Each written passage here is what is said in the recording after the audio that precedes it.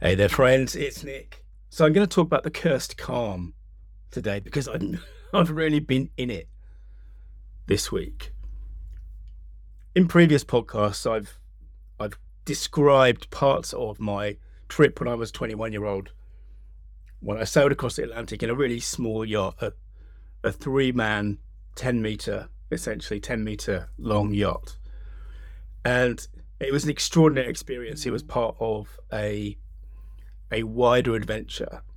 And it took between the last of the Canary Islands, between stepping off that last rock in the Atlantic Ocean to the point where we stepped onto the Bahamas, took us as a small yacht, took us about 6 weeks. And it was slow going. If you're a small yacht, you inevitably have a small sail. And because of the way sailing works, it doesn't matter so much that you're a small boat with a small sail. You just can't go as fast as bigger boats with bigger sails. It doesn't scale that way. But I never minded going slowly.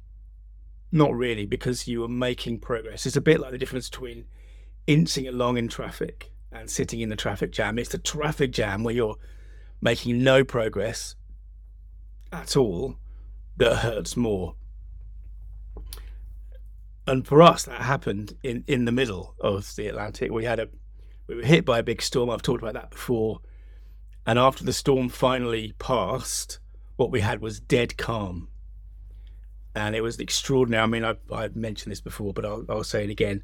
I was lucky enough to have the sunset and sunrise watches on that voyage. And being there alone on deck as the sun rose over this completely calm, still ocean is a spiritual memory for me. It's something that I will take to the grave. But the next 2 days were hard. We went swimming. I've talked about that before. We went swimming in water that was kilometers deep. But we also knew that we were making no progress.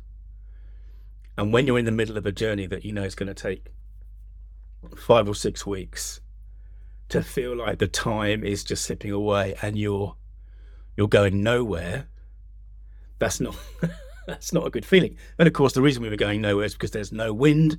If you're on a yacht that's 10 meters long, you know there's a very limited amount of fuel you can have. So you weren't going to burn fuel to motor. We were just there drifting in the ocean currents, essentially. And I've been drifting in my own ocean currents this week. I've got this thing that's may or may not happen. I've talked before over the past few weeks about this process I'm going through, this application process I'm going through, which I'm super excited about the possibility of something happening with that.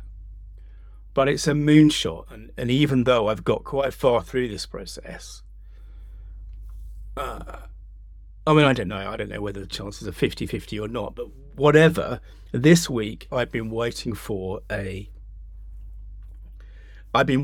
a message that that hasn't come. It hasn't come yet. And there's a problem for that, because I've been in this cursed calm where there is stuff that I could be doing, but if this other thing comes off, that stuff might be redundant, I suppose. But in a wider sense, I've been doing that thing I haven't done for years, sort of staring at my email. You know, it's like that old-fashioned kind of thing of, you know, staring at the phone to try and make it ring. If any of you remember when phones weren't something you held in your hand, they were just things you looked at across the room. And I've been doing that, and it's really only today. I've been chatting with some friends today, and some business sort of friends. And although I have been working this week, I've done a few jobs for a few clients, and I've done a few bits and pieces. I really sort of feel like in the wider kind of journey I'm on, I've just been paddling. I've just been rather like that time in the middle of the ocean, 30 years ago. I've been swimming around, but I've not been making any progress. And earlier on, I was out walking the dog, just enjoying that sense of forward movement. And by the time I came home, I suppose I'd sort of shaken myself or given myself a kick up the arse, however you want to characterize it, and decided that whatever happened when I sat back down this afternoon, I'm recording this on Friday, the 27th of January, 2023. Whatever happened when I sat back down this afternoon, I was going to forge on as if this other opportunity didn't exist. Now, I know I'm going to get an answer. I know it's going to come at some point, and maybe it'll be yes, and maybe it'll be no. But I think the only healthy thing, otherwise I'm just sort of, I feel like water going down a plug hole. I'm just making smaller and smaller circles while I wait to disappear from view. So anyway, it's been the week of the cursed calm this week for me. Next week, whatever happens is going to be different. And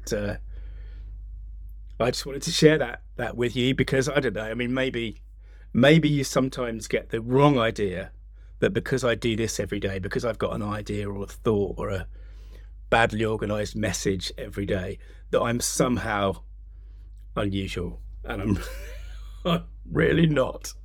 I'm really not. And this week I've really just, I've sort of, what's the phrase? I feel like I've hit every hurdle with my face this week. I feel like I've got nowhere and not done anything.